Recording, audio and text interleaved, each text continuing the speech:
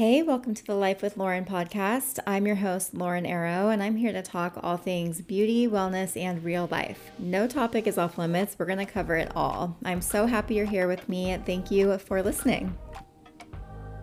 I am so excited for this episode because I have Shannon, who is my injector / everything. I'm so excited. I know. So I've been going to you for over 3 years now. Mm-hmm. I started right in the beginning of 2020, and then COVID happened, and I still kept going to you, even though you had to shut down. We had to shut down. So I had I had a pile of people. I'll never forget opening booking, and I was like, it's open. I'm like, get online, because I didn't know how to put everyone I'm like, how do I do this? So yeah, I just opened up a free-for-all. It was fun. But now I feel like you're even more booked than you were back then. Like, for me to get an appointment with you, it's 3 months out. I feel it's aggressive. It's aggressive. Very grateful, but it's very, I just had to, just tell people to pre-book, and it's hard. I think that's something that we struggle with as injectors. We'll just work ourselves to death. So Shannon is truly the best injector I've ever had, which is why I'll never leave you. Even if I ever move out of Nashville, I will find you and just fly in for my appointments, because you're just so talented. And I just kind of want to go into your background a little bit, because you're an NP, so she's a nurse practitioner, and you work in a hospital doing heart stuff, completely unrelated, right? Yeah, so I, a couple times a month, still work where I did before I got into aesthetics. So I work with transplant, advanced heart failure. So we work people up for LVADs, manage them post transplant, and I love it. And I just don't think that I could ever completely get rid of that aspect of it. It also, I think, comes into play when it comes to critical thinking. I don't know. I just feel like it's just something that I need the balance of. So yeah, I just do it a few times a month, and it's fun. It's fun. And plus I love to see all my friends there. I love that you run a full business with staff and you still work at the hospital. I know. I love it though. I show up, I was like, I don't have to order anything. I do not have to do payroll. I get to clock in like everybody else. This is great. And then go home. Yeah, honestly, I get it. I get that. So how long have you been on the medical aesthetic side of things? A little over 4 years. So, wow. I know. It's weird. I feel like it's been longer, because I've known you for so long, and I feel like when I met you, you were fully booked. Really? Yeah. I thought it was definitely longer than that. But she's constantly going to trainings. I'll never forget when you went to the cadaver training. I was like, they're turn the head to the left. I was like, there was 4 of us, and I was like, who wants to do, I don't really want to do that. Yes, there was somebody that, it was fascinating, and I've never, even in nurse practitioner, grad school, things like that, we never worked on cadavers. I think we did cats in undergrad, cats and a frog, but yeah, it's a little different. Never a dead human head. But learned a lot, and it's nice to be able to see anatomy in that way versus, a book or things of that nature. So, yeah, that is cool. And now, you go to a lot of trainings, but you're also a Galderma trainer. So tell me about that. So it's just something I've always wanted to do. I love teaching, and I love that portfolio. So Galderma, they have Dysport, Sculptra, and all the Restylane fillers. And so I'll do on-label trainings for different clinics. And then of course I love teaching off-label. So technically a lot of the things we do are off-label. So when people sign their consents, they're also consenting to off-label treatment, because for example, tear trough filler, Rusty L, it's my favorite, one of my favorite fillers, but it Rusty L. So Restylane, just plain Restylane, Rusty Classic, some people call it. But I love using it for tear troughs, and it's not on label. So if people want me to train them on that, then they just stay later, and once It's not on label for that? Mm-mm. Is there a filler? Well, we're going to get into filler, but okay, that's really interesting, because I feel like I don't know if I'm allowed to say this or not, so you can cut me off, but the way that you do my filler, my lip filler especially, where you will use 2 different types of filler in my lips. So you'll do like one in the outer and then one in the inner. So a lot of times if I do lips or whatnot, sometimes it takes two different types of filler to kind of get what you're wanting or what that person particular needs. And so I just need to do what is best for them. Because, for example, some people have a lot of lip tissue and they just want more hydration and some shaping. But if I go in and I only use a certain type, I'm not going to be able to achieve what they want. Or I have to start with a certain type, and then once the tissue is filled out, then I'm able to go in with a more like robust filler if that's the look they're going for. Mm-hmm. So sometimes it just takes different types to get people there. And so we have our practice set up to where you charge for the service, and it allows versus some people charge different prices for different types of filler, like, oh, volume is this amount, lift is this amount. Well, then it allows the patient to choose what they're wanting. And right, they're gonna buy the cheapest they're gonna stuff. they may be like, you know what, I'd rather just get that, like that'll give me, you know, a little extra money to put towards my disc port treatment. But for me, I'm like, that's not what I would choose for you. So I'd rather just charge for the procedure and do what I find is best for that patient than them be able to dictate what they are wanting. Because my lips are really challenging. So like she has to lift them and make them bigger. I'm going to butcher how I'm saying how to do this. It's held up good. They look great. They look really good. Months. Like I think it was last August. So it's been I think you're right. Very long time, but don't even look at my forehead because I have full movement, and I want to talk to you about that because not because of me. Mine's worn off as well. I need to do mine. Who are we? I'm like, yes, I own an aesthetics company, and yes, my disc board is gone. So you own an aesthetics company. What is your favorite treatment to do to people? Well, as most know, I love fillers, and I love results from Morpheus, but Jen laughs at me. I was like, I can't, it's not my favorite thing. Like, I don't know what it is. I guess because I can't see the results right away, and it's painful. It's not so the people most are probably yelling at you the whole time. I'm like, I'm sorry. Morpheus, I have another video about Morpheus if you guys want to learn more about it, but it's so painful, and you have the laughing gas. I have laughing gas, thank God. And you have to pay extra for it, but if you're getting Morpheus, pay extra for it because it hurts so much. You're gonna want it. You'll want it for sure. So I've like recently had an obsession with Sculptra. I love Sculptra. Radius, but I love all the things that are out. So, and then I'm going to start doing a lot of like hyperdilute Radius in the neck décolleté area. So I'm excited about that. Hyperdilute. So would that be for like my necklines? Uh-huh. Oh my God. I'm so excited about that one. I'm real pumped. It's a really cool product. I just love learning and like trying different things, and there's different reasons why I would choose one area over another. But yeah, the results are really pretty. And then Sculptra is like I love it because it changes. First off, all my people that, like I've got a lot of runners and things like that. Well, you tend to be, you know, if you're an avid runner, not everybody, but they tend to they're just a thin frame person. They don't have a lot of body fat. And so a lot of times they'll have a lot of hollowing. You can't really fill those areas with gel.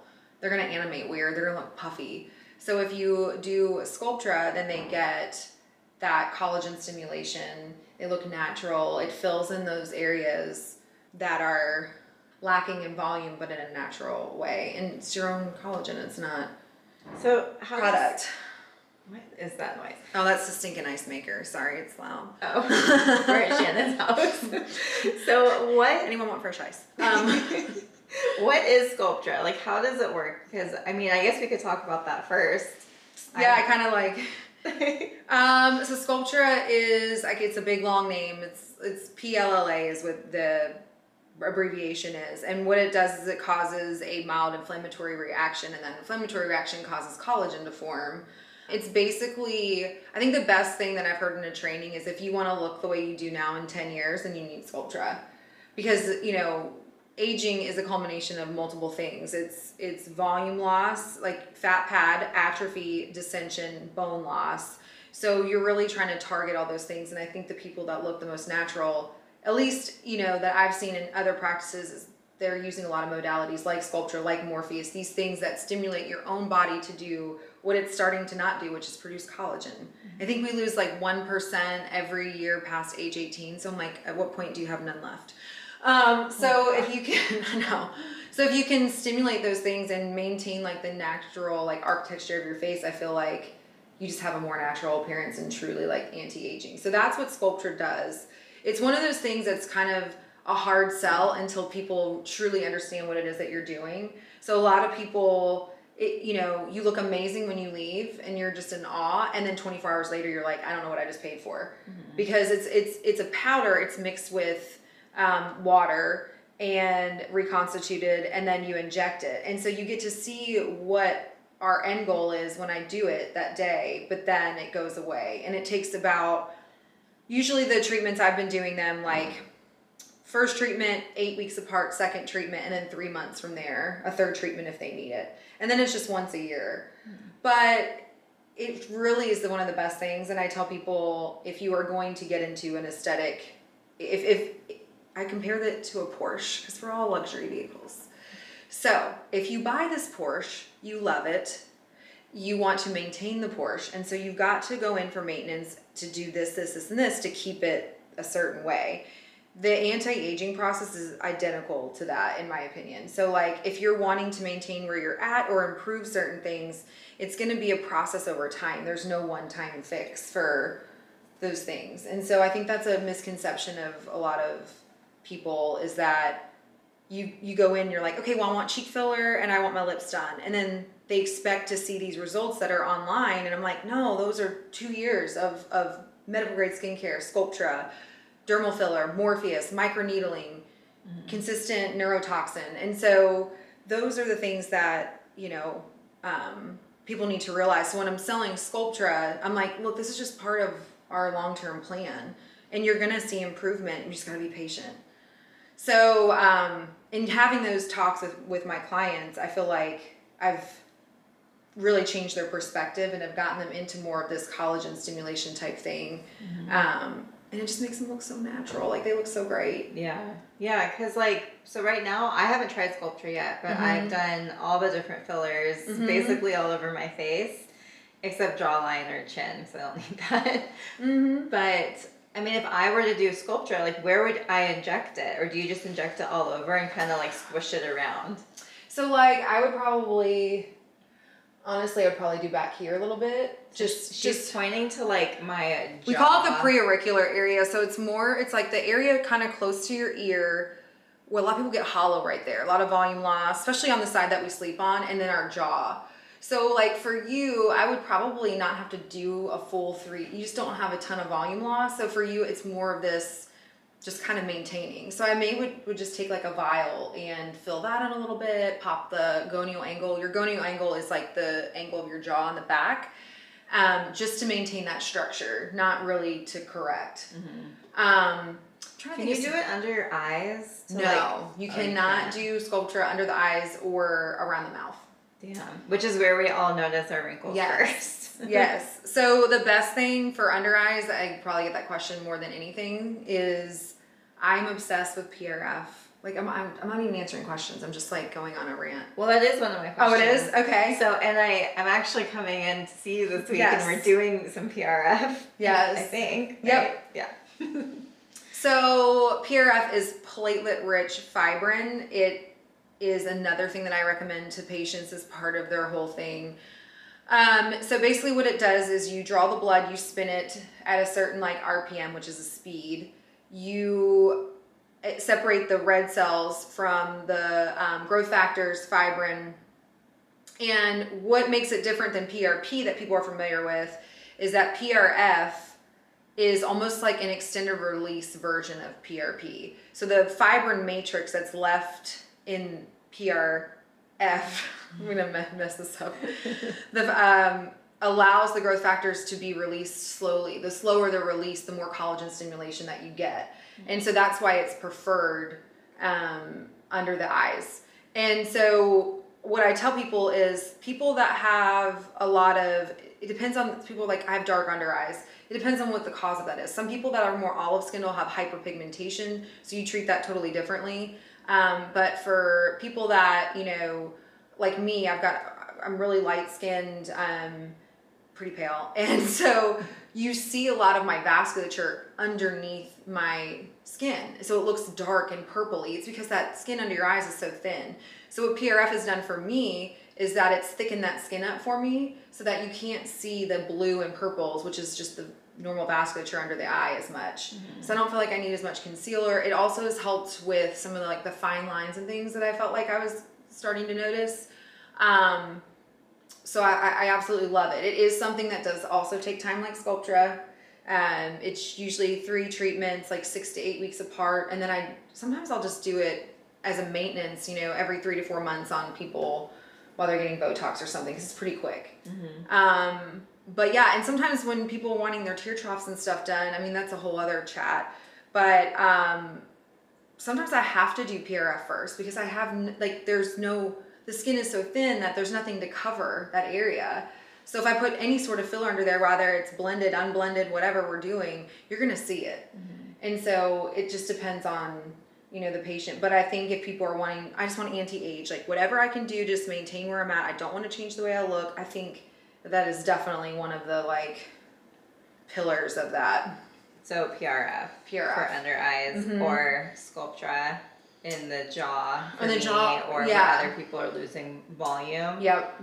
So like you said you could do PRF with Botox. Can you kind of mix and match? So like, because I have filler in areas and I want to keep that volume, would Sculptra help keep that over time as well? Yeah, so I think for you, like as like certain things fade. Now the one thing that I know that you probably would still want a little bit of filler is like, I know that you like a very subtle like lateral cheek. So I think for you, you'd probably still want like something there. But other places like mid-face that people are losing volume, like as their filler dissipates, like do Sculptra there. And sometimes, you know, people have, one of the things I learned in training is, well, what if I have someone going to an event and they don't, like, for example, I had a patient, she's awesome, I just love her. And her temple volume is just taking a while. It's definitely improved, but it does take some time. And she had an event that was super important. And so in between our Sculptra treatments, I did do some filler there. And so I told her, I was like, the worst thing that can happen is once the Sculptra kicks in after we do our like 3rd treatment, if it looks puffy, I can just dissolve the filler portion of it, if you're okay with that. So it's like a discussion that I'll have with them. If they are like, I have something, let's get it filled up for now. Yeah. So that's cool. Yeah. So you can mix and match. She's like, you can mix and match.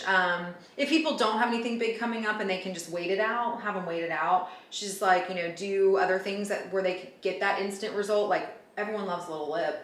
So do a little lip filler on them, do their Dysport, put them on some good skincare, and they'll enjoy the results of that while the Sculptra's kicking in. Cool.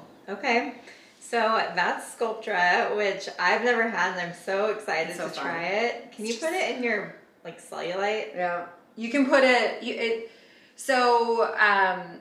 can kind of put it everywhere if you wanted to. So it's great for crepiness in the knees. So is hyperdilute radius. And I'm talking about these things as my personal preference, not like anything company related, but just what I've experienced and other injectors and talking to them too, because I love like exchanging knowledge. But yeah, so like I think honestly, I think one of the best things for cellulite is doing Sculptra or radius, like fill out. Like, we don't have to have like a J-Lo booty, but you could fill in like hip dips. So like and some people are like, what are hip dips?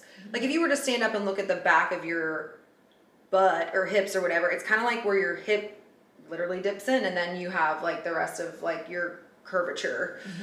You can fill that in so like everything looks more, you know. Yeah, I got hip dips after lipo. Yeah, so that would be perfect. You could fill that in. But how many syringes would that take? It depends. So, and how do you charge? Like, do you charge per area or per syringe? So that is something like, you know, we're in Nashville. That's the hard thing. Like, we're not in Miami. Miami, they'd be doing.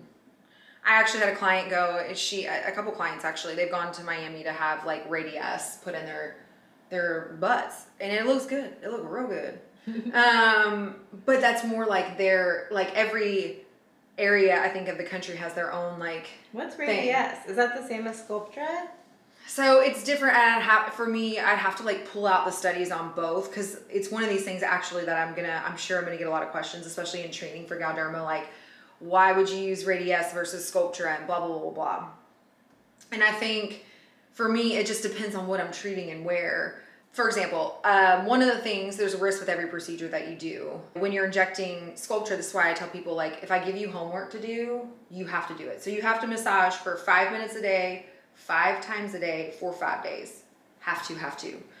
Because it helps keep, and I massage patients before they go home to kind of show them, but it keeps collagen pearls from forming. And it also helps with that initial inflammatory response that's going to stimulate collagen. But there is a risk for these little pearls. They're like little nodule type things. It's just basically a bundle of collagen. It's not anything that's harmful. It's not anything that won't go away, but it takes time for that to go away. And you can't dissolve it. You can't dissolve it because it's actually collagen that's formed in like a little, knock on wood, I've never had one. I'm very like strict with these patients and very careful with how I inject it to alleviate that risk. But I don't want to risk that in the neck, so I don't prefer to use Sculptra in a neck, because if you were to get a nodule, you have to have it biopsied. I can't sit and tell you that that's 100% a Sculptra nodule. What if it's not? Right, massage harder, guys. You know? So Radius doesn't tend to have that, so I'd rather just use hyperdilute Radius coupled with Morpheus and treat it that way. Mm-hmm. So but as far as the body goes, I don't think I'll as I start using more Radius, I don't think that I'll know exactly my preference, like what I see better in one circumstance or another. But I think they're both like pretty cool products. They both stimulate collagen, and there's different types of collagen, so I can't sit without a study and tell you exactly what type of collagen each one does. But I know that Radius stimulates collagen and elastin, and then Sculptra stimulates collagen, but I'll have to get back on more studies. We'll just have to do another podcast. But okay. From what I know, those are some of the differences. And the thing that's weird about Radius, well, not weird, but interesting, is that you can use it as a filler. So if you don't dilute it out, it's got one of the highest G primes on the market. So for like a male jaw, it's just amazing. The thing about it is you can't dissolve it. So like if you have something that doesn't look that great, or you're kind of stuck, or if you have a vascular event, you're like, we'll flush it with a bunch of saline. And when she talks about these things, like we know what she means, like a vascular vent. And so like from that perspective, like it makes me, a little nervous, but I think, I like Dan put it in my like pre-jowl here like a week ago, and I'm obsessed with it. Like it. And the reason he did that was for a couple things. Longevity. It's also going to help with some stimulation too of like collagen and elastin and things in the areas that I lose a lot of volume. So yeah, I mean, all these products, they're really, I love them all. So that's so interesting, because I had Lauren from Sunday Skin, mm-hmm. who you're actually doing a training for later today. Mm-hmm. I had her on the podcast a couple weeks ago, and she was saying that she's noticing her patients are going more towards the natural mm-hmm. rejuvenation instead of just filling me up. Like, what's the long-term treatments I can do to try to prevent long-term aging? Because it's harder to fix mm-hmm. things, I feel like. Once they've kind of set in, then you're kind of working with what's left. Yes. And that's like a conversation I have with like patients too, because you'll get these patients like in their late 30s, 40s, 50s, and they want this like instant fix. Well, we didn't age overnight, so I can't reverse that aging overnight. Mm-hmm. And so I agree with Lauren that like people are wanting more natural stuff. And I also want to like gear them towards that, because there's this big talk right now on like filler fatigue. And it's this, just adding more filler, but people don't realize like what they look like or what they looked like prior, mm-hmm. and they just keep adding more. And then all of a sudden you've got like a Courtney Cox situation happening where you look insane. Like Madonna, like what has she done? No. And filler doesn't disappear like people think that it does. Like I would love, and I'm sure there's studies out there, actually I know that there are, where like if you were to image somebody, MRI, CT, whatever, like you can see filler there. it lingers around, which is why we treat it like an implant, which is why we ask all the questions that we do before we treat you. But yeah, I think over time you're just filling areas, and there's a point where you can do all the anti-age stuff, and that's going to buy you a lot of time as far as like not having to go the surgical route. But then there's a point where like you just need surgery.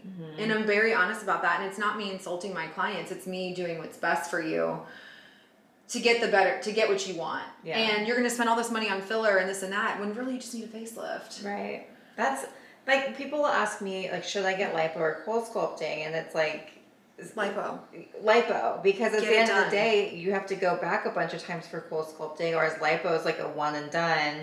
Yeah. So like same thing if you need like a bleph, like a upper or lower eye bleph, like just get the surgery. There's not. Don't put the drop. I mean, the drops are cool. Like I think that's awesome, and I'm not bad mouthing. The up-knee. They're super cool, and they're great because they'll stimulate like, you know, for like if you God forbid you get a litosis from tox, but whatever. You can help with that. Litosis? This. Oh, the droop. Like, oh. Show the camera. Show like the this. droop. Like, if you were, yeah. So that's why I tell people, like, no Groupons. No Groupons.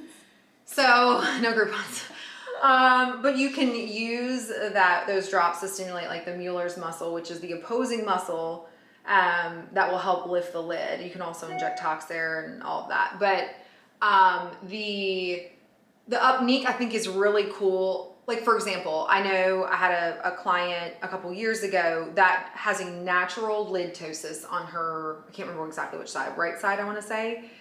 It's just the way her muscle is. Like you can have surgery to fix that, but she didn't have time. She was like, you know, getting ready for events and school and all this stuff. So a couple drops of upneek, boom. She looks amazing. You can't even tell the difference on each side. And it's a daily thing. It's like, yeah, it's almost like by the end of the day. Yeah, and it's cool for like an event. Like if you were kind of contemplating surgery and you're like, I just don't have time, but I do want to look a little more open, not as tired. I think that's a cool option. I think it's a cool option for complications as far as like litosis. You can actually put it, if you get a liptosis from like DAO tox, you can actually put it in the opposing muscle, I believe, and it will like even you out. It's pretty weird. It's pretty wild. It's actually. You can inject upneek. I think you can like massage it in. I've seen it on a video. Do you sell it? I don't, because I don't feel like I would use enough of it. I thought about it because I think it's really a neat product for people that just want like a quick fix. But I would tell people even if I did sell it, like, hey, this is just temporary. Like, you still need a bleph. Just go get the real deal. But in the meantime, you can use these. Right. That's how I feel about those Lumify eye drops. I love them. What is that? It's the whitening eye drops. They make your eyes. Oh, that's cool. Looks like you have a filter. But I don't recommend them for use every day. Like use them when you have an event or a photo shoot. Like you don't use it every day. I mean, it's crazy. The active ingredient in Upneek is Afrin. Really? At just a different percentage. Oh, interesting. Interesting. I know. I'm like, it's fascinating. Afrin's the nasal spray. Correct. Which I was addicted to nasal spray. Me too. Me too.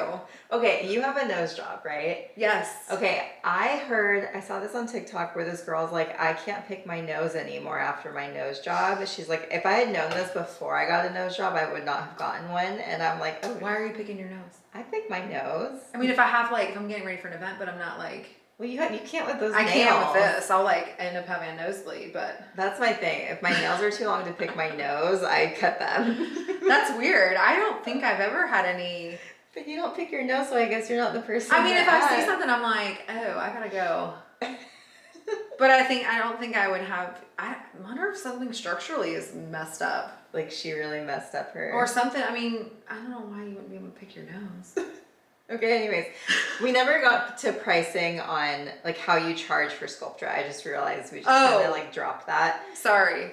No, I'm sorry. I changed the subject. But so like you said it's per area or by area? Oh, so normally you need at least, depending on the person, but most of my people that truly are in need of Sculptra, which Sculptra's whole backstory is wild of how they developed that.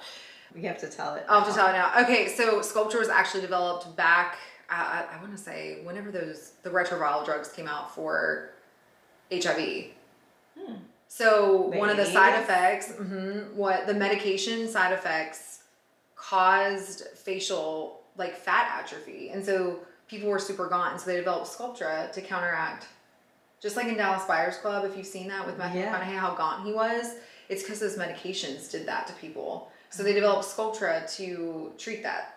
Wow. So it's been out forever. It's just one of these things that people like, I don't feel like people really talked about, and they've definitely relaunched it and revamped it. And I think initially when all this stuff was coming out, like, I mean, I don't think Juvederm, like Ultra came out until 06. Botox was approved for cosmetic use in 02, and don't quote me on this, I feel like Dysport was approved for cosmetic use in 09. So like all this stuff is really kind of fairly new. But to the question, we charge $800 a vial, typically 2 vials of treatment. And you can use your reward points, and sometimes they'll have like little packages and things that we can offer. So I'd say on average it's probably like 15 to 1600, depending on, you know, any promotions or anything going on a session. Okay, and then you said every couple of months you come back. So it's an investment, but then after the first, once you get it where you want it, then you just do maintenance every year. Yep. Okay. Yeah, so you do 3 treatments, and then they should be good for a year. And then sometimes they don't even need 2 vials at their yearly appointment. But the nice thing is I give them the upfront cost, and because it's spaced out, like they basically have 6 months. You know, you've got 1 treatment, then you got 2 months, another treatment, then you got 3 months from that. So, you know, it's nice that you can kind of like space out. Yeah, that is nice. Yeah. That's cool. Yeah, and sometimes they'll have like these promotions that show up, like it was like $250 worth of coupons just in random people's boxes for their Galderma rewards. And they got that off if they did Sculptra. So like, that's pretty nice. Yeah, that's really nice. Yeah. If you're not signed up for all these rewards programs, sign up, y'all. You have to, because you save so much money in the long run. They have coupons constantly. I know I like Alley, which is Allergan's, like Juvederm, Botox. They'll have like buy $50 gift card, get $50. So then you have $100 off. And what I tell people, if they're like, well, I like Dysport better, or sometimes they don't. They like Botox. Everyone has their preference. I'm like, you could still use that for filler. You could still use it for peels, like Skin Medica. I love Skin Medica peels. They're awesome. And that's an Allergan product. So they, you know. Yeah. You just reminded me, actually, I have bought so many of those back in Do you still have them? I still have them. They them. don't expire. Because we switched to Dysport and Restylane. So like everything's instant. Yeah, girl, you can do a peel. Yeah. Okay. All right. Good to know. So I want to talk about filler because it's made such a difference for me. I started getting filler when I was 24. I started with my lips, like Juvederm, half a syringe. I think I only did like a quarter of a syringe and I was panicked. Yeah. But I love it. And now I look at old pictures of me and I'm like, who is that girl? Because my under eye hollows were so bad. And now I feel like that's not even something I think about anymore. So I did Voluma, or what's the Galderma version? We've done Voluma, and I believe, like contour the last time. Yeah, in my cheeks. And so I do my cheeks differently, where I like to add to the outer, like kind of closer like to the my lateral, ears. like the lateral portion. Yeah, because I have a really oval face, and I feel like it just gives me a little bit of dimension. But then we also did my piriform, which is the little divots right next to your nose, and that kind of just does so much. So I want to talk about all the areas that you can do filler on people and what filler you would use where. Honey, you can put that stuff anywhere.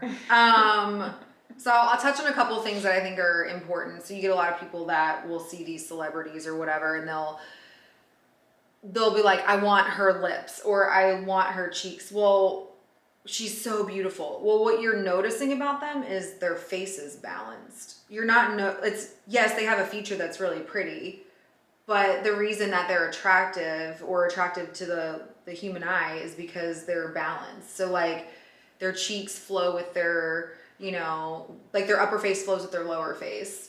And so a lot of times when people are like, oh my gosh, I look so much better than I did, like you were saying, is because you kind of balance the face a little bit more without totally changing the way that they look, but just kind of harmonizing things. So I think for me, that's what I love about filler, is kind of enhancing like makeup, basically. Yeah, because like someone like me, I could never have Angelina Jolie's lips. Like my lips would just never get there.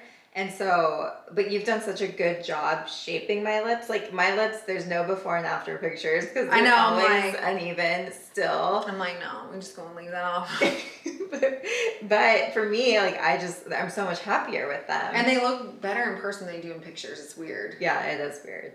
And so there's just certain things that like people are just never going to have. Like, you know, like Lauren's never going to have these, like, even though she may think that Angelina Jolie's lips are beautiful and she would love that, but it wouldn't look good on her. And so that's where I think like aesthetic providers need to make sure that they're like gearing their treatments towards what's best for them versus what they're wanting. Because patients don't know. I mean, they know what they like, but they don't understand it. So I think it just depends on what fillers and how you utilize them, where you utilize them, to get those results. And so I'm like, how do I go through all like my Let's start on like face, forehead down. Forehead down. Okay, so I'll start with upper face. So temples, I love blending Restylane Lift or blending Restylane Define. Could I do my temples? Because I'm actually noticing there's like a bone here that sticks out more. Just soften it a little bit. I don't know if you guys can see this, but so my temples are kind of starting to go in, and that happens as you age, unfortunately. So you can actually put filler in your temples, and you were saying that it makes like a horrible popping noise. Like because you use cannula, and so you just kind of. Cannula is when you. It's like it's not a needle per se. It's a blunt. I don't want to say needle. It's a blunt. Like a needle with a hole in it. Yes, but it's not sharp. So it tends to be a little bit safer, causes less bruising because you're not poking a million times. You make one insertion point, you're able to work through that insertion point. So where do you go in for the temple? I usually go in about right here, like a little bit, like right above like your lateral cheek. Okay. And I'll go up and fan. So I love those products. Sometimes I'll do Ultra Plus there too, blended, but either one of those three, like I love them. As far as lateral cheeks or cheek filler, depends on the person, depends on how thick their skin is and what I'm trying to achieve versus, so like each filler has something called G prime. There's a graph that you can look at that all the fillers are on, like where they meet in how flexible they are and how much lift you get. So G prime is the amount of force that it takes to change the shape of the filler. So how much force does it take for you to smush that filler down? And Restylane Lift is probably one of the highest G prime products on the market. And then I think I'll have to look. I've got the chart. I kind of have it memorized, but not all of it. And then there's flexibility, which is like how much can you stretch it before the filler breaks? So is that high G prime, like the further you can stretch it? Or No, the G prime is more like the lift. Oh, gotcha. So like you can kind of see. So Voluma has a little more flexibility, I believe, but the lift is not as high as Restylane Lift.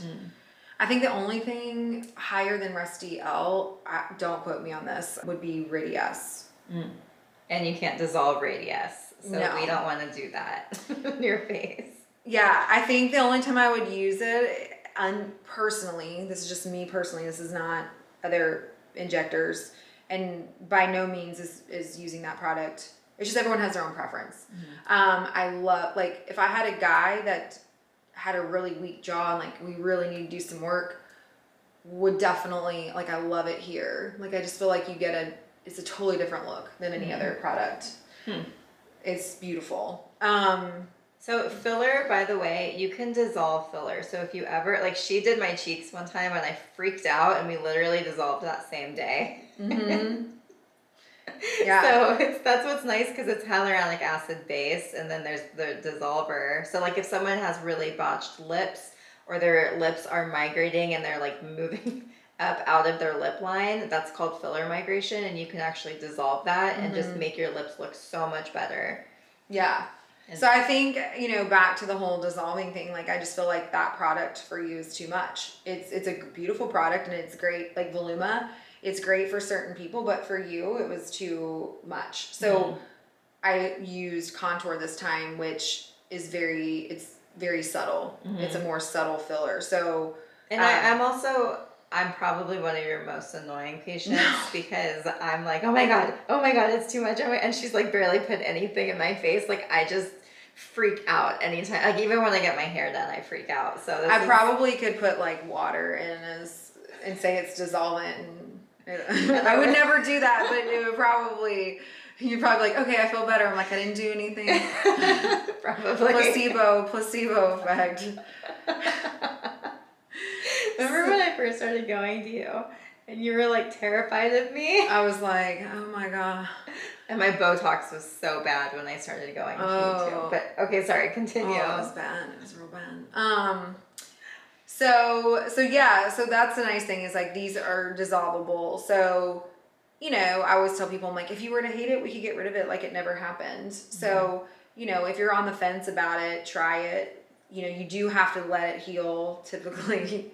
Like, I tell people, I think 3 to 4, some people say 2 weeks, and I think 2 weeks is standard, but I really think 3 to 4 weeks to really like let it kind of be what it's going to be before people make the decision to whether they don't like it or they want more or whatever, you know? Yeah. I think that's a good number because it's going to swell. Like right when you leave, you'll be swollen for a few days. It's going to be bigger. Oh, yeah. And what people don't realize is just because you don't see a bruise doesn't mean that you don't have some bleeding under the skin. You know, I mean, a lot of times when you do cheek filler, you can use cannula too and kind of get up against the bone that way. But sometimes if you're pinpointing certain areas on a cheek, like you're still going to have some bleeding on the bone a little bit, you know?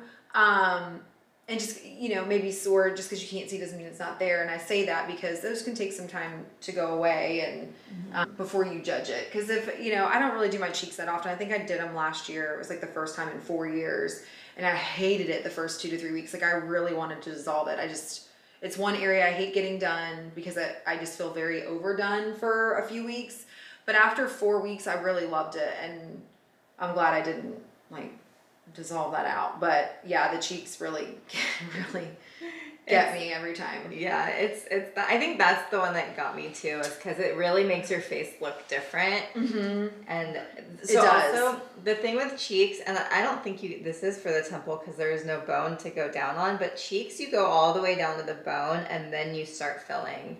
And so, right? Yeah, temples you can go to bone, like you go like the one up, one over. But the thing with that, if you're doing filler, in my opinion, is you've got the whole temporal crest, like you've got this whole area. So a lot of times if you're going down with filler, so you can do it with Sculptra, it's good with Sculptra.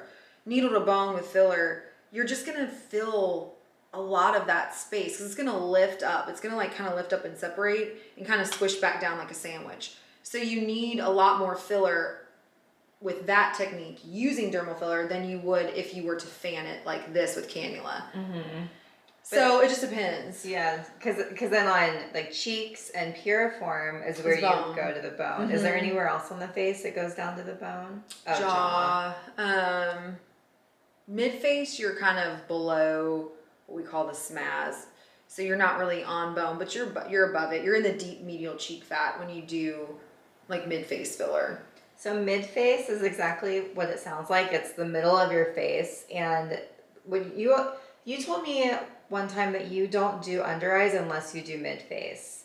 And so the way you explained that was really interesting. So people, unless they're young and they just naturally have a tear trough deficit, a lot of times when people see the hollowing under the eyes, it's in part due to volume loss that people experience. So if you lose volume and bone here in this area and you lose like your fat and your structural support here, then you're going to see more of the hollowing of the eyes. You'll also notice it too if you start losing some of your lateral cheek volume. You'll see the lateral rim of the eye. She's pointing to her mid-face and like cheeks. Here, and here. Here. I'm like doing a podcast and I keep forgetting I'm being filmed and so I'm talking like I'm just talking. So she's pointing to the area. So, but less is more in the tear trough. It just is. And so you treat the area if you have to and you don't if you don't need to. So you have these ligaments under the eye, orbital retaining ligament. The orbital retaining ligament turns into the tear trough ligament as it gets more medial. So I kind of look at it like a hammock. So if you were to not do the correct support under the eye and just go ahead and put filler in there, Well, now you have nothing holding the hammock up. You've got someone sitting in it, and now you just see this, like, it just is not a good look. So you need to make sure the supporting structures are there prior to doing that, just to get the best result. And sometimes with some patients, like, you don't even have to fill, like, like, you can correct those areas. They don't even need under eye filler. Yeah, if you do mid-phase. Yeah. So I'm like, let's do that first, and then see where that gets us. But yeah, it's been pretty surprising the amount of people that I'm like, oh, you don't even need your under eyes done. Yeah, which is because I got my under eyes done in 2019, and then we didn't touch them again until last year, which is 2022. But then we did my piriform, which is the spot next to the nose, because I started noticing my nasolabial folds, which are the smile lines. It's kind of like from your nose down to your mouth. And those start to get heavy over time as you lose volume in your cheeks, and it just, everything, gravity. But you did that, and it just smoothed my nasolabial folds out too. Yeah, I don't do a lot of nasolabial folds because those are usually a common side effect from other aspects of aging. And then the people that naturally have folds, like Kelsey Ballerini is probably one of the like people that I notice that on, but she's absolutely stunning, and it's part of how her face is. Like, she's not even 30, so like it's not an aging thing. So you as an injector have to be mindful of the things that make people who they are, because you don't want to change everything and what their natural face structure does. If I went into someone like her and try to soften folds, she's not going to look as beautiful. It's just part of her face structure.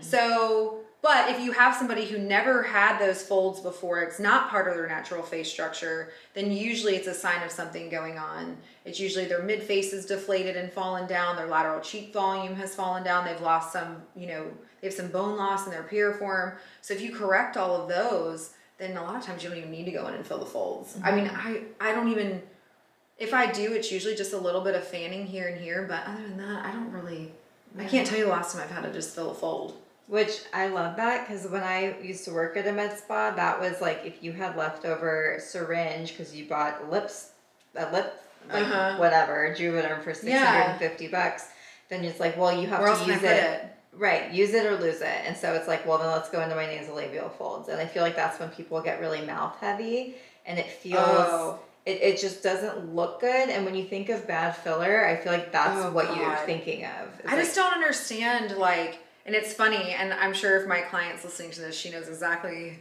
She will tell me that at some point, I love her so much. Oh my God, she just makes me laugh.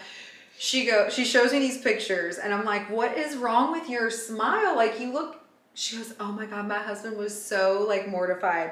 Well, what happened was the injector put so much filler in her folds that like she couldn't, think about it, guys, like filler is gel. It literally looks like a gel. Well, our face is not made of gel. So if you put filler in places of high like animation, how are you supposed to move your face like normal? You can't.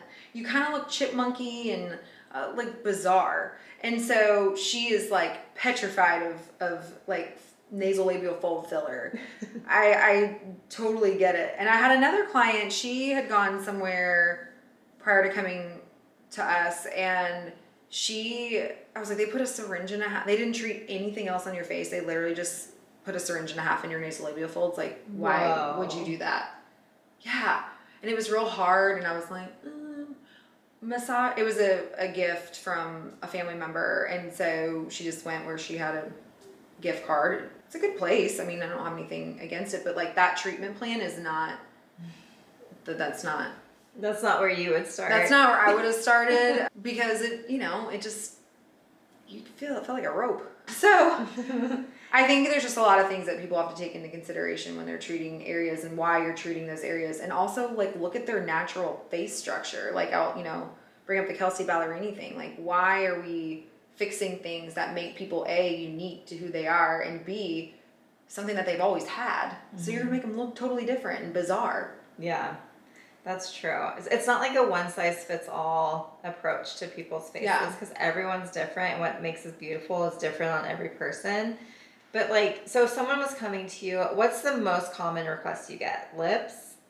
Probably lips. Lips and under eyes are probably the two biggest complaints that I get. Lips, I think, are just fun, and they're like, if you do them well, like they really do can make, like, what's her name from the hills? Audrina. Mm-hmm. Girl, I never see her without some lips. Oh my gosh. Oh man. And now whoever does her lips does a beautiful job. So I don't know who you are, but you do a beautiful job.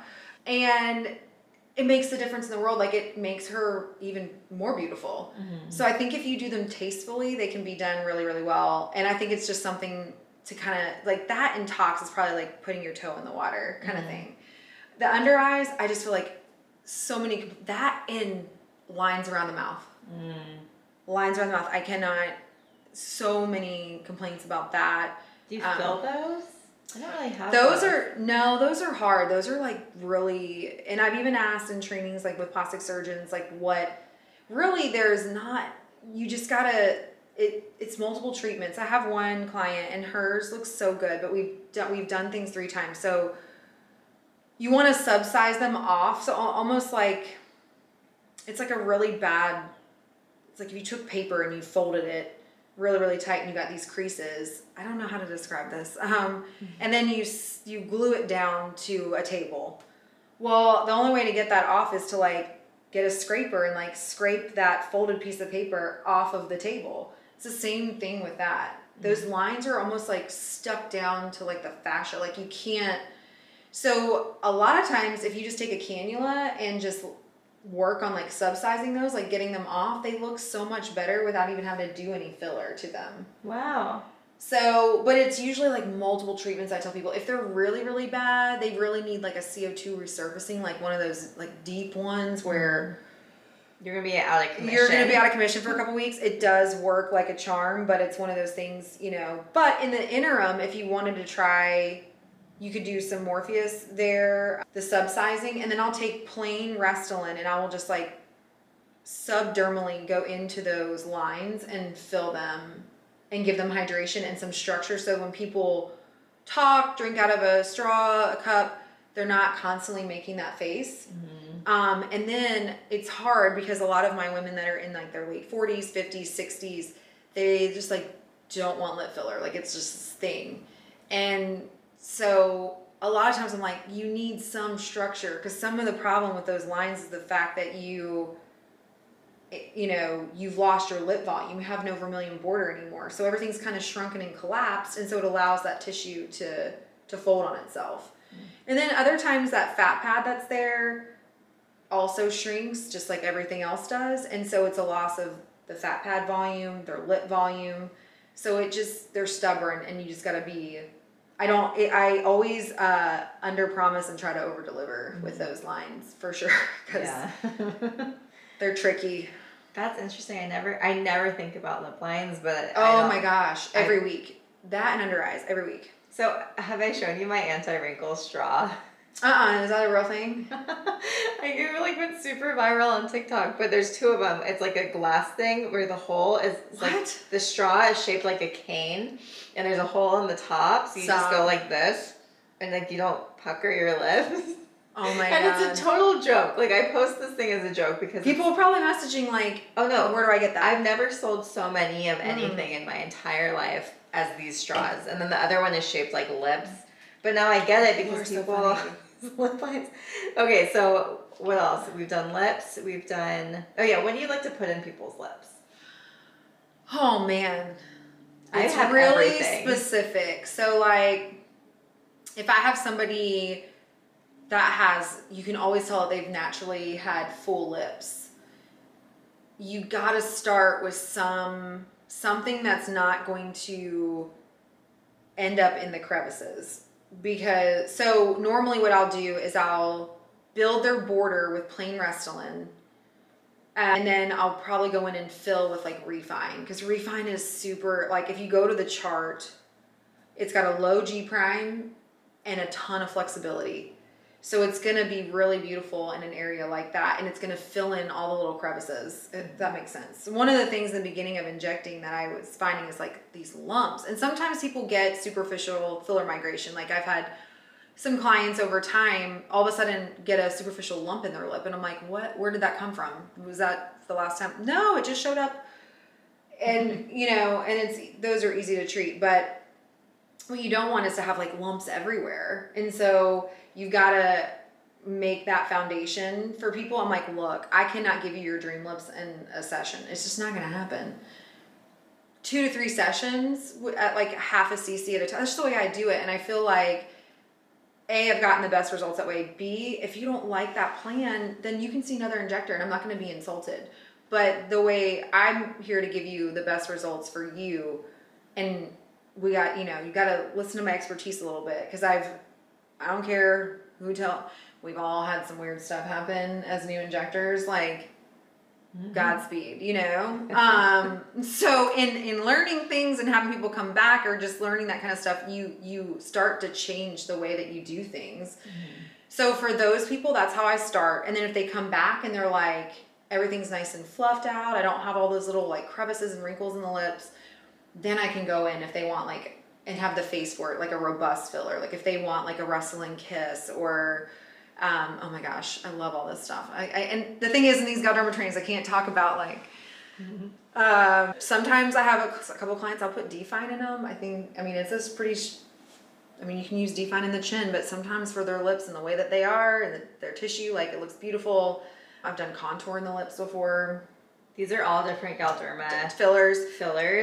And this is one thing I like about Shannon is they don't sell you, like you're getting Juvederm XC. Like you bought a syringe of this for this much money. Like she will do what's best for your lips. Like my lips have so many different fillers in it right now, but they look the best they've ever looked. It took us like a year to get them here, and now we're in maintenance mode, and they're just amazing. But if you had just filled me up with the same filler, my lips would not look this good. And I had a client come back to me, and she was out of town for school, and like, I get it. Like, you're trying to find time to come back into town, and sometimes you just want your lips done.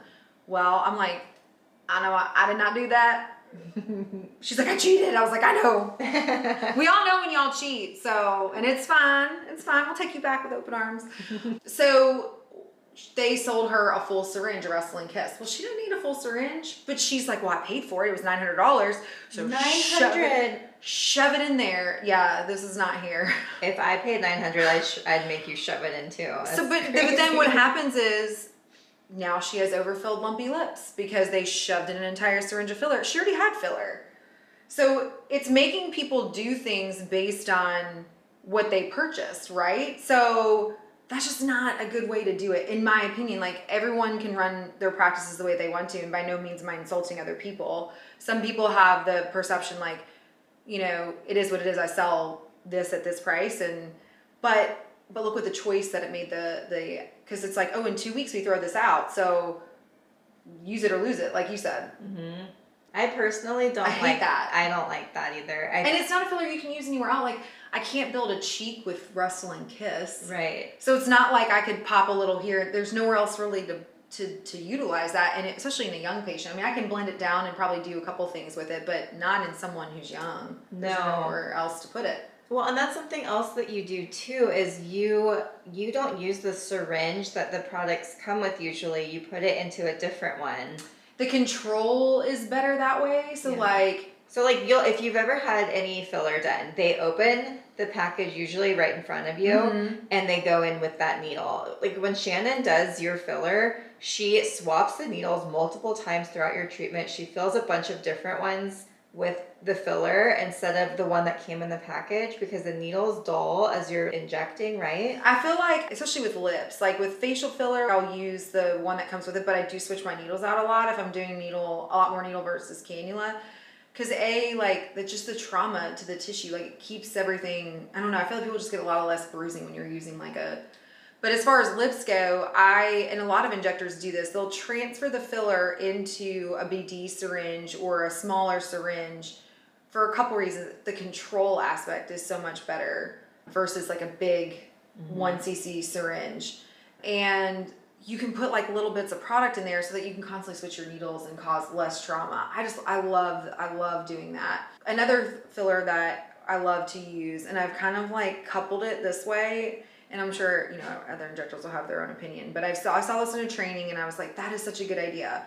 So if I have a patient who blows through lip filler, I don't know why certain people go through lip filler. Like, I can do my lips once a year and they're just going to chill, and some people, it just is what it is. I will swap to like a Juvederm product because it's going to last a little bit longer. And if they have the space to accommodate Juvederm, it looks gorgeous. If you have a small lip, like putting it in, you don't have a small lip, but like prior to doing lip filler, you did, it would look terrible, in my opinion, because now I've shoved a very robust filler into a small lip.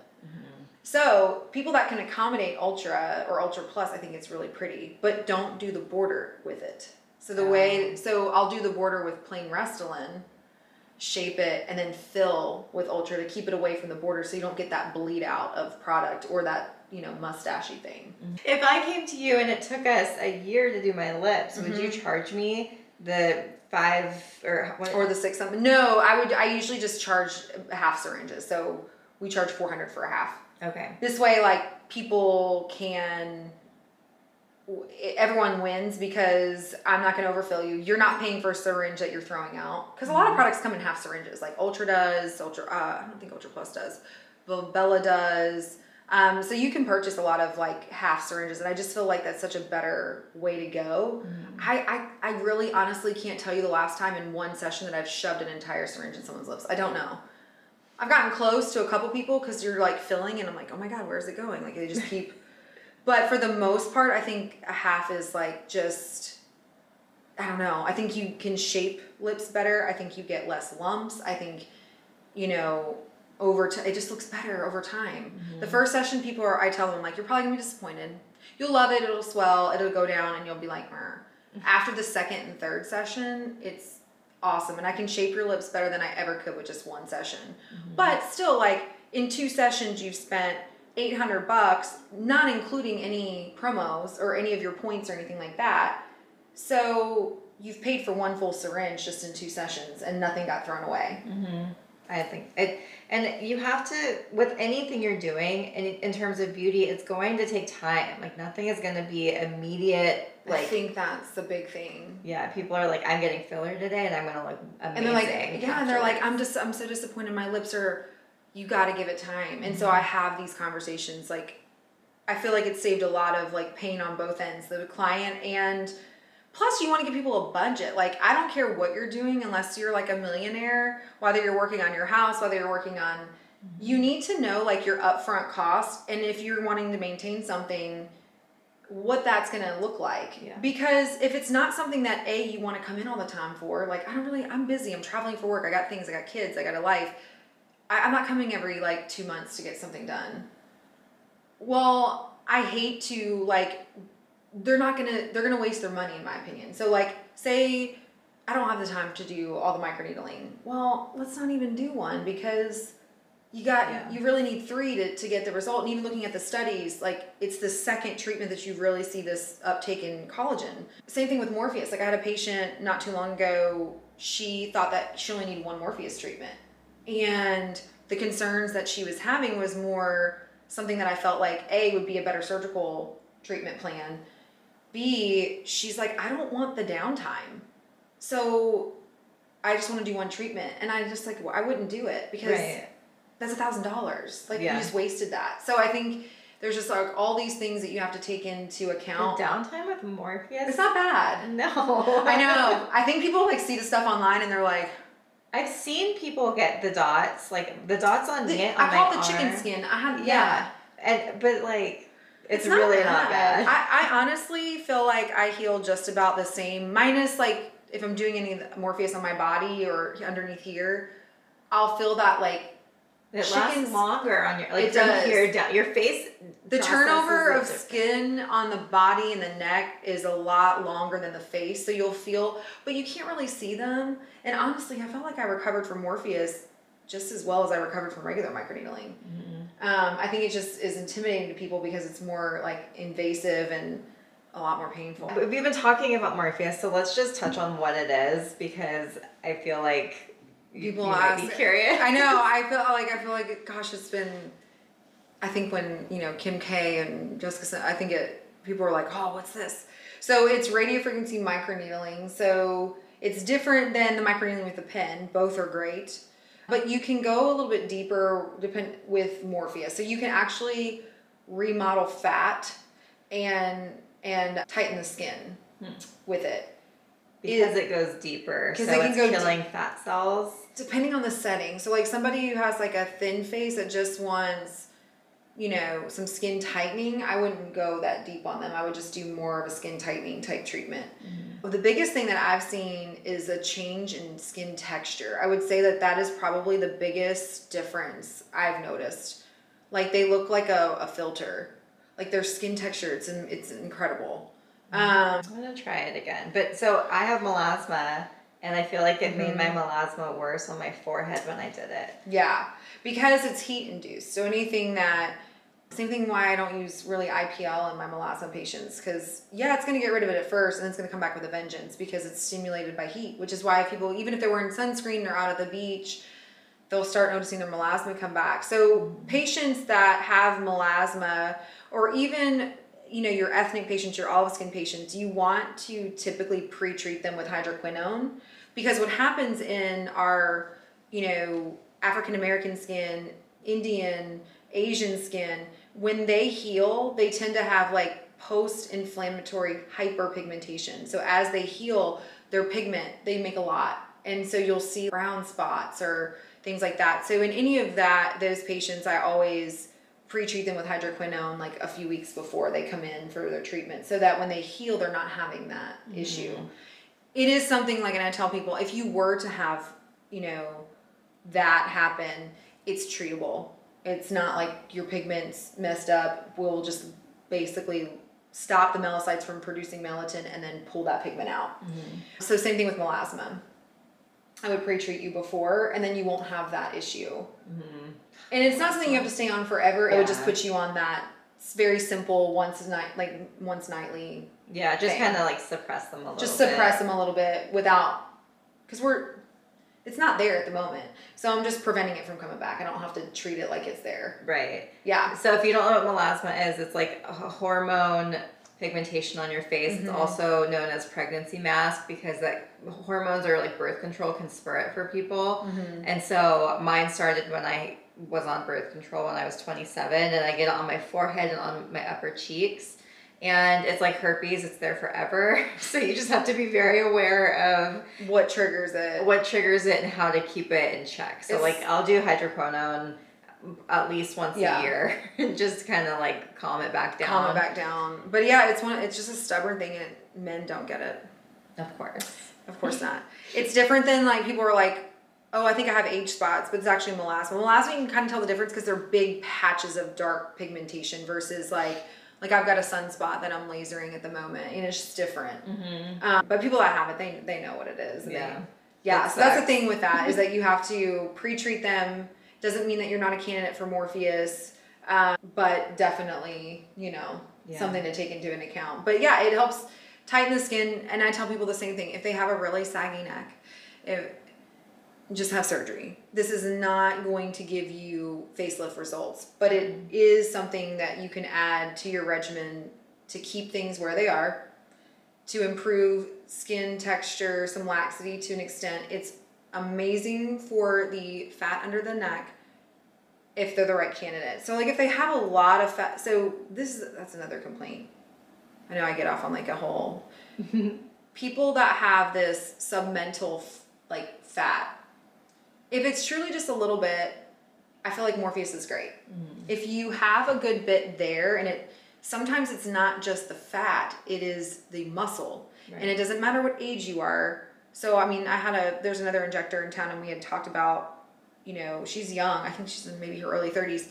She actually had some of the fat removed, and then the surgeon actually went in just right here and tightened her platysma, because it was a laxity of the muscle and some extra fat there. Oh, I need that. Because for me, it's not fat. Like, it's a little bit, but it's more just like the shape of my neck right here. And so basically, he kind of like tightened that up like a corset.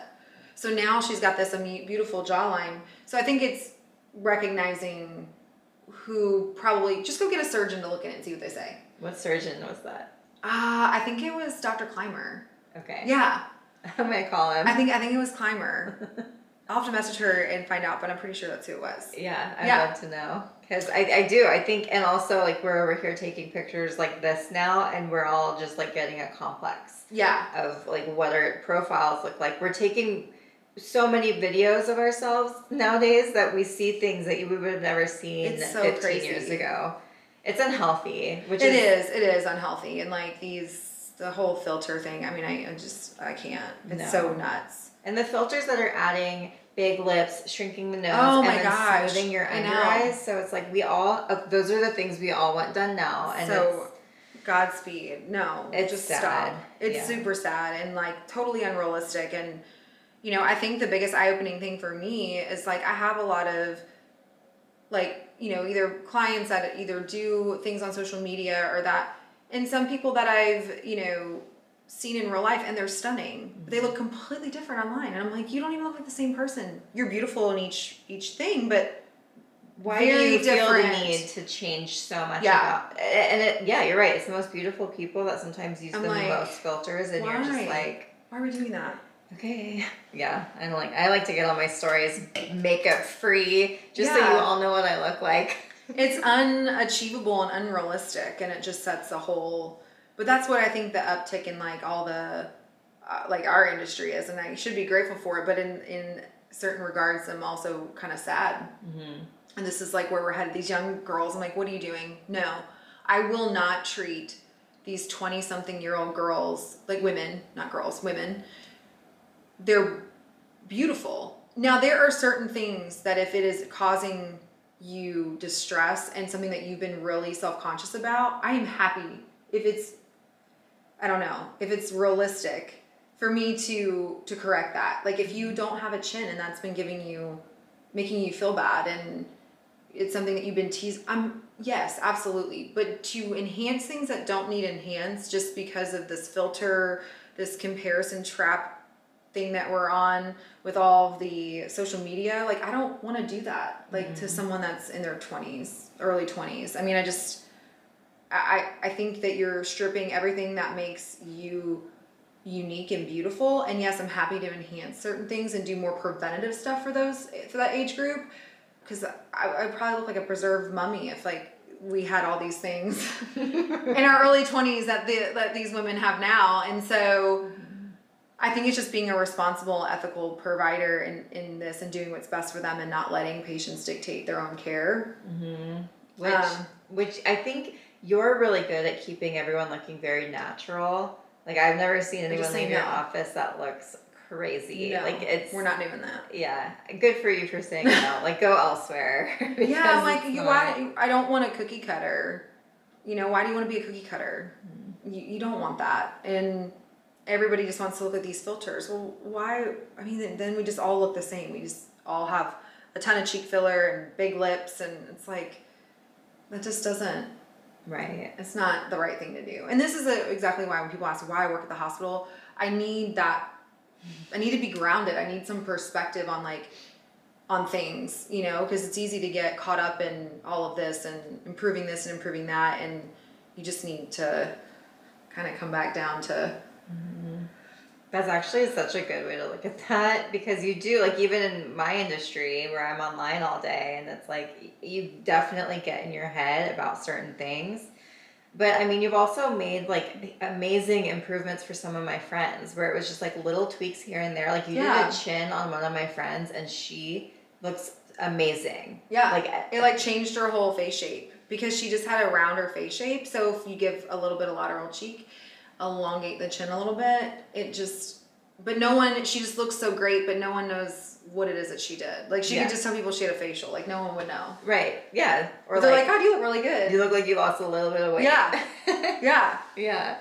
Okay, let's talk about filler migration, because we kind of touched on that earlier. So you can dissolve filler, but like what's the most common area where you see it? Oh Lord, the lips, dear God. People. Stop. What causes it? There's a couple things. I think that migration in the lips is inevitable. I think everybody at some point is going to get it. Even if you went to the best injector that used the most appropriate product, we're constantly moving that area. And so I think it's easy for things to shimmy out. But a lot of it is injection technique, depth. The deeper you go, the more likely you are to get migration and product selection. So, like Juvederm products, they're great in the right patient. They're not great in somebody who has no lip and you've put a whole syringe in. It holds like 6 times more water than other fillers, and which in some people you want that. You want the lips to fill out some. I had a client, I was like, we're done, we're putting Ultra in. And she's like, huh? I was like, I'm doing it. Because no matter what I put in, I couldn't get her like a fluffier lip. So, but she has a lot of space in her lip. So in putting that half syringe in, she looked beautiful. But so I think a lot of it's product selection too. Because it's going to take the path of least resistance. If you overfill a small lip with a robust product, it's going to go. And it goes like above the lip, so into the mustache area more often than below, or does it go below? I've seen it below too. Like you'll see this kind of fat part or puffy part underneath the bottom lip. You notice it more in the top because there's more, I feel like you see more distortion in the top lip. So that ducky appearance, that like fat kind of upper lip, or just the weird mustachy thing where people have this like, and a lot of that, there's this trend of this like tinting technique. I think that tinting technique is cool and it does do some pretty amazing things as far as when you're augmenting the lip, but you just can't, in my opinion, pull the filler to the border of the lip. Filler pulls water. If it pulls water, where's it gonna go? It's gonna go right outside the vermilion border and you're gonna have a mustache. So it's, there's just a lot of things that happen. But I think even over time, if you went to, like I was saying, someone with a lot of experience and they used their technique, I still think there's a stopping point where you kind of just have to dissolve and start over. Like you just have a bunch of old stuff. It's been 5-6 years, And so the dissolver is kind of painful, but it's fast. It's fast, and if you mix it like we mix ours with sodium bicarb and lidocaine, and that will help take the burn out. Oh, good. But it takes a few days, right? Yeah, like so anytime you dissolve a lip, it to me it's super important, and I've actually seen this, like they say 2 weeks to refill. Some people like literally can't wait. But if they can wait a little bit longer, it's actually better, especially if they had like really overfilled lips and the tissue has really been stretched out. Like to give that lip tissue time to kind of shrink back to what it was before, you'll just have a better time. You'll get a better result refilling them and having that completely healed. But yeah, sometimes, I dissolved mine. It had been years. I don't even know how. I think I started doing my lips when I was 30, so 7 years worth of lip filler. It took 3 vials of Hylenex just for my top lip. The bottom was fine. I was like, I don't feel like I need to dissolve the bottom.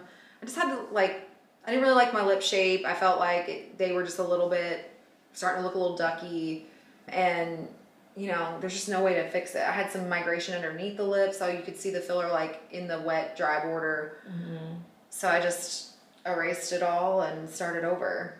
They look amazing. Thanks. She's like lip goals. I'm always like, I want mine to look like yours because they have no lines in them. They're just like, they have no lines in them. Mine are. It's all the lip gloss. Your lips are amazing.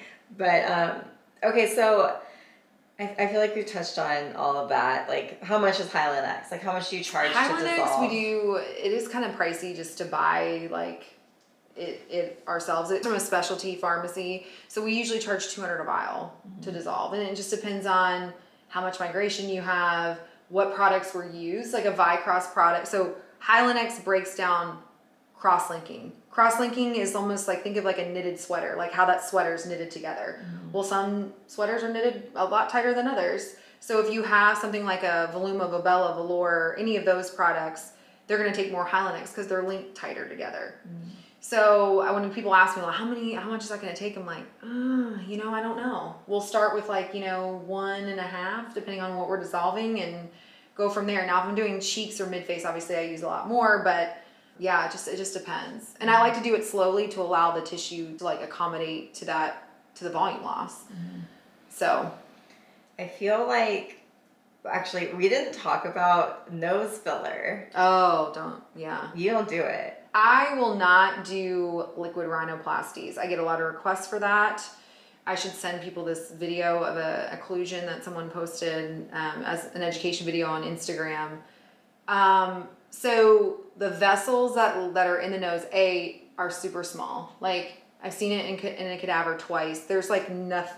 There's nothing there. And a lot of times when you're doing filler in other places, like say your mid-face, you know, based on where these vessels lie and where you're at, like anatomically, like that you're probably less likely to hit a major vessel based on where you are and where the vessel is. Now there's always variations in anatomy, but when it comes to a nose, like there's no protection there. Like there is a layer there, but you can't feel it when you're injecting because it's just, so there's two things that can happen with the nose. You never want to do a liquid rhinoplasty on somebody that has had a nose job because those vessels have permanently been altered. You've cut, you've changed things. Rerouted blood flow. The vessels that are there, if you can get a compression occlusion, meaning that if you overfill that area because those vessels are so small, the weight of the product can occlude the blood flow. It's like having a weight on your foot, like my foot is falling asleep. Same thing. So you can get like tip necrosis, things from that. Those vessels also lead to your eye. So it is one of the highest risks of blindness, and it just is not worth it to me.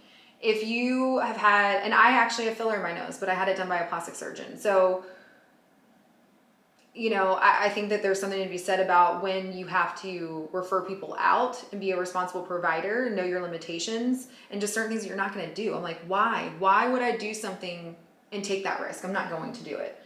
And also, you're camouflaging something. So if you have a nose that you feel is larger and you've got a hump or whatever it is, well, I'm filling the hump, and yes, I've like camouflaged it and kind of tricked the eye a little bit, but what's bothering you about your nose is still there.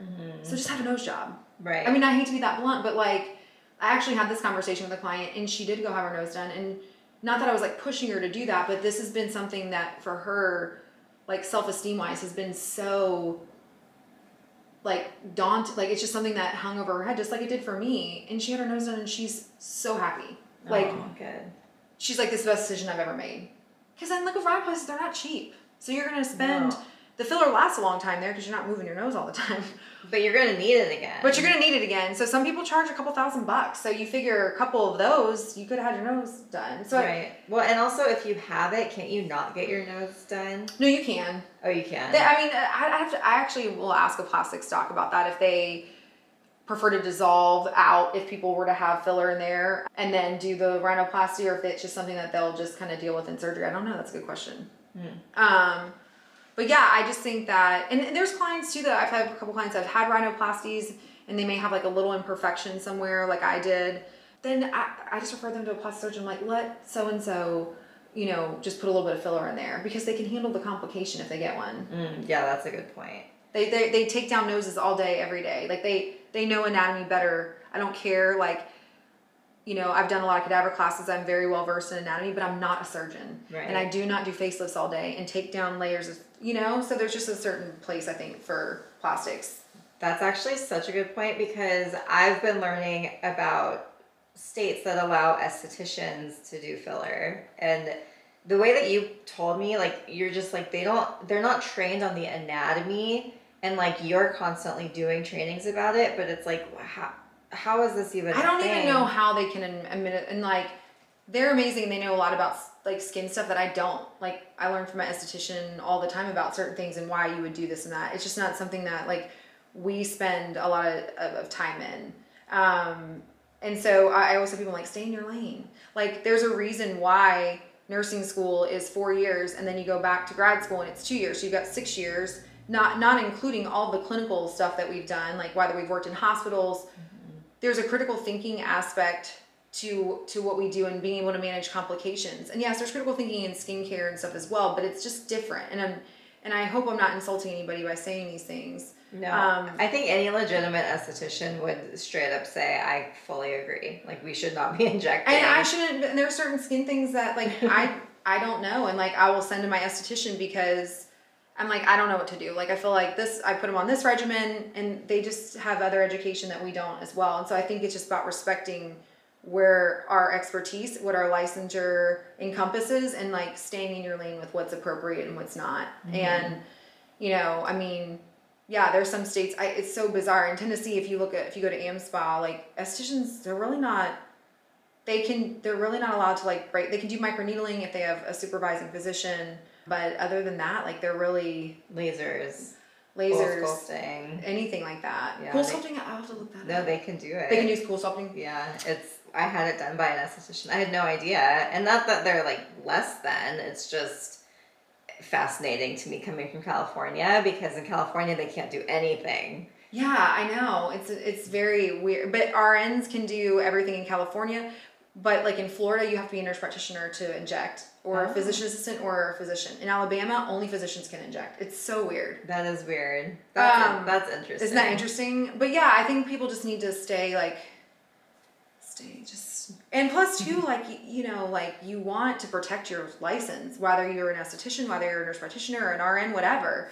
And when you start getting out of your scope of practice and you start being in that gray area, you know, you need to watch out. Like I mean, people have to be certified in the things that they're doing, like even blood draws. Like, yeah, you can be an esthetician and draw blood, but you need to have a phlebotomy. You have to be certified in phlebotomy. So, right. You know, like you just be careful. And I'm saying that as people in the industry working as well, like, you know, always stand up for what you can and can't do. And same thing with me. I'm like, I'm not dealing with that. Like that is going to a surgeon. Right. Or even I had a patient the other day, I was like, no, if this surgeon has done all this work on you and you're concerned about this scar line or whatever that they were talking about, I'm not touching that. Like, you need to go back to your surgeon who's done all this work and let them, yeah. Yeah. Ugh, the scars I've seen. Yeah. And I'm not a physician, and I'm, you know, yes, I'm well educated, but I'm not a doctor. I did not do a fellowship. I did not do 5 years of, you know, general surgery fellowship and then do a plastics, you know, go into plastics. I mean, and then think about all the surgeries that they're doing. Like they're just going to do things differently. But then there's a lot of them that'll admit, like, if you're not injecting filler all day, every day, that's not going to be, they'll tell you, I had one, he's like, no, it's not my area of expertise. Like, I do better in the operating room. It makes more sense for me to use my skill there. And I rather have an injector in my office that's their expertise. So yeah. I think the worst filler I've ever gotten, the most painful, was from a plastic surgeon in my under eyes. It was the worst experience I've ever done. But so like, what are complications? Like, what's the most dangerous area besides the nose to do filler? Under eyes? Actually, nasolabial folds are pretty dangerous. Oh, really? Mm-hmm. Depending on depth, yeah, because you have a big artery that kind of comes up like this. That's pretty dangerous. I guess if you were doing needle to tear troughs, which you can, and a lot of people do, and as long as you know where you're at, I think that it's fine. But the more medial that you get, you kind of run the risk of getting into some of the vessels closer to the eye. So what would happen? Like, what's the worst thing that could happen from filler? You could get a vascular occlusion, meaning that the gel got into an artery in the face, and it's like a roadblock. And so you'll start getting like tissue necrosis, meaning that the tissue's starting to not get oxygen and starting to look mottled. It's I know it sounds like an emergency, but it's actually an urgency, not an emergency. Tissue takes time to die. I know that sounds awful, but it does. So don't panic. So if you recognize, most practitioners that are experienced will recognize something. So you'll see it as soon as it happens. Delayed occlusions are pretty rare. And a lot of times if somebody does have that, it was just something that was missed in clinic. Like they had a sign of something, and it's easy to miss sometimes depending on what area you're working on. So most of the time you'll see it's an immediate thing, and you treat it, and there's no real complications outside of that. So I would say the risk of these procedures are really low, but it is a medical procedure, which I feel like people don't always realize, because it's like, oh, it's like in and out, like getting your hair done, you know? Mm-hmm. But there are risks. These things have to be treated like implants. They're in your fillers in your face for a while. Yeah. You know, you got to be aware that there are complications that can happen. You need to do like assessments before you see patients. Like, have you had any dental work? Have you been sick? Have you been on antibiotics? Do you have any autoimmune disorders? Do you have any of that? Because that affects treatment, and sometimes if we can do treatment at all. So, yeah. Oh, interesting. I think I have an autoimmune disorder. Yeah, so depending on the autoimmune disorder, like, you know, I have several patients that have different, like, GI things, like ulcerative colitis, Crohn's. I've had some that have had lupus. It just depends on, like, the patient, but I would choose my products differently for those people. I always give them the thing, like, you are at higher risk for nodules than someone else who does not have this autoimmune disorder. But I would use something like Restylane, like Restylane Lift, plain Restylane, because the cross-linking is about 1% in those products versus like a Vicross product with really, really high cross-linking. The body's going to recognize that as being more foreign than something that's cross-linked less. Oh, okay. That's interesting. That's good to know. So, like, going to a really experienced injector that understands the products that they're using is really important if you have something like autoimmune or... Yeah, I mean, and sometimes, like, with Sculptra, like, there's certain autoimmune things that, like, you can use it for and others that you don't want to use it for, you know? Like Hashimoto's, which is, like, an autoimmune... That's what I have. I don't really get too worked up about that. Okay. You know, I just... Unless they're on a bunch of... I just don't... The autoimmune stuff that I get worked up about is, like, your lupus, your Crohn's disease, ulcerative colitis, like, things that people are having to take, like... MS, stuff like that they're having to take like immunosuppressive therapy for, like your Humira, things like that, because their immune system's always suppressed and they tend to have, you know, flare-ups and things like that. So for people going in to get filler, how can they prepare? Like, what should they do to have the best experience on their end? I try to do consults before, just so they have like realistic expectations and we kind of know how much filler we're doing, because then that can set up for what their aftercare is going to be. And, you know, if I just do a little bit in my lips, well, I'm not going to look as bruised as somebody that we've done like a full face. But as far as like things they can do at home, is like I tell people, stop your NSAIDs, your ibuprofen, your naproxen, those kind of things, at least, you know, 7 to 10 days before. Also, supplements, people, CoQ10, your turmerics, your, all of that kind of stuff. I'm on all of those. All of it. They're great. You will bleed a lot and you will have bruising. Can I do that before microneedling? Yeah, microneedling I think is fine, because you're maybe a little bit bloody, but I don't think you're gonna like bruise as bad as if you were on it and we were like doing a bunch of filler. Is omega-3 included in that? Yes. Okay. Like any of your fish oils, anything like that, you want to stop that 7 to 10 days before. Sometimes vitamin E2. Some people forget that it's in like their multivitamin.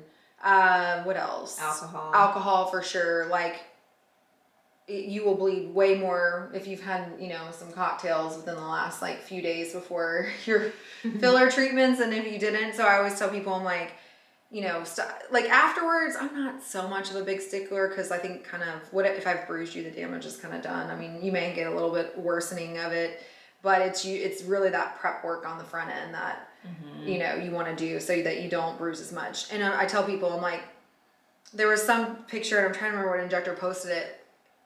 The biggest question we get is, will I bruise? Probably. Just set yourself, I mean, it literally is like a landmine in your face between the arteries and the veins and the capillaries. So plan on having something done 2 weeks before a major event. And some people are like, I don't care, I'll throw some cover up on it. But I always tell people, I'm like, if you do not want people to have any inkling that you have done anything, do not get any aesthetic treatments prior to an event.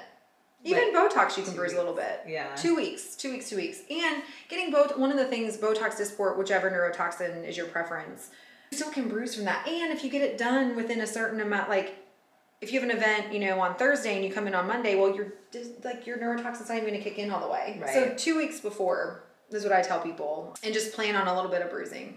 There's certain things that we do to minimize. I try to use cannula, swap my needles out as much as I can, but you know, sometimes it just happens. It just happens. I remember my friend went to you, I think it was the first time she did her lips, and it was like the craziest bruise ever. Dear God. Dear Katie. Oh. It was bad. It happens. I don't know. Some people, it's just how they are. It's crazy. So, I mean, we could go on and on about all of these. All the things. There's so much to learn. There's so much to talk about. I feel like, I mean, if you're in Nashville and you want someone that's extremely amazing, come see Shannon. She truly is the best, and your staff's amazing, and just like, she has an esthetician, she's got Morpheus, she's got it all. But thank you so much. You're welcome. This is fun. This was fun. We're gonna do a part 2 where we talk about Botox and a few more med spa services. Yes. But I definitely can't wait to get in. I just feel like probably one of the biggest things that people have a misconception of is neurotoxin, longevity, how long it lasts, how it works, the whole 9 yards. And so I definitely want to go over that with people. Yeah. Okay. All right. So we will do that on part 2 of this. So subscribe to my channel, follow. If you enjoyed this, please leave a comment and let us know what you guys thought. And any questions or any topics in this industry that you want us to touch on, we'll be glad to go over that next time. Yes. And then I will also leave all of Shannon's like ways to find her below, and links to all the videos where I've talked about these things in more detail if you guys want that as well. Thank you so much for listening to Life with Lauren. If you enjoyed this podcast or it brought you any kind of value, I would absolutely love if you could leave me a positive rating and review. It means so much to me and it helps get the word out about the show. You can also find me on Instagram at lauren.arrow, and I will talk to you next week.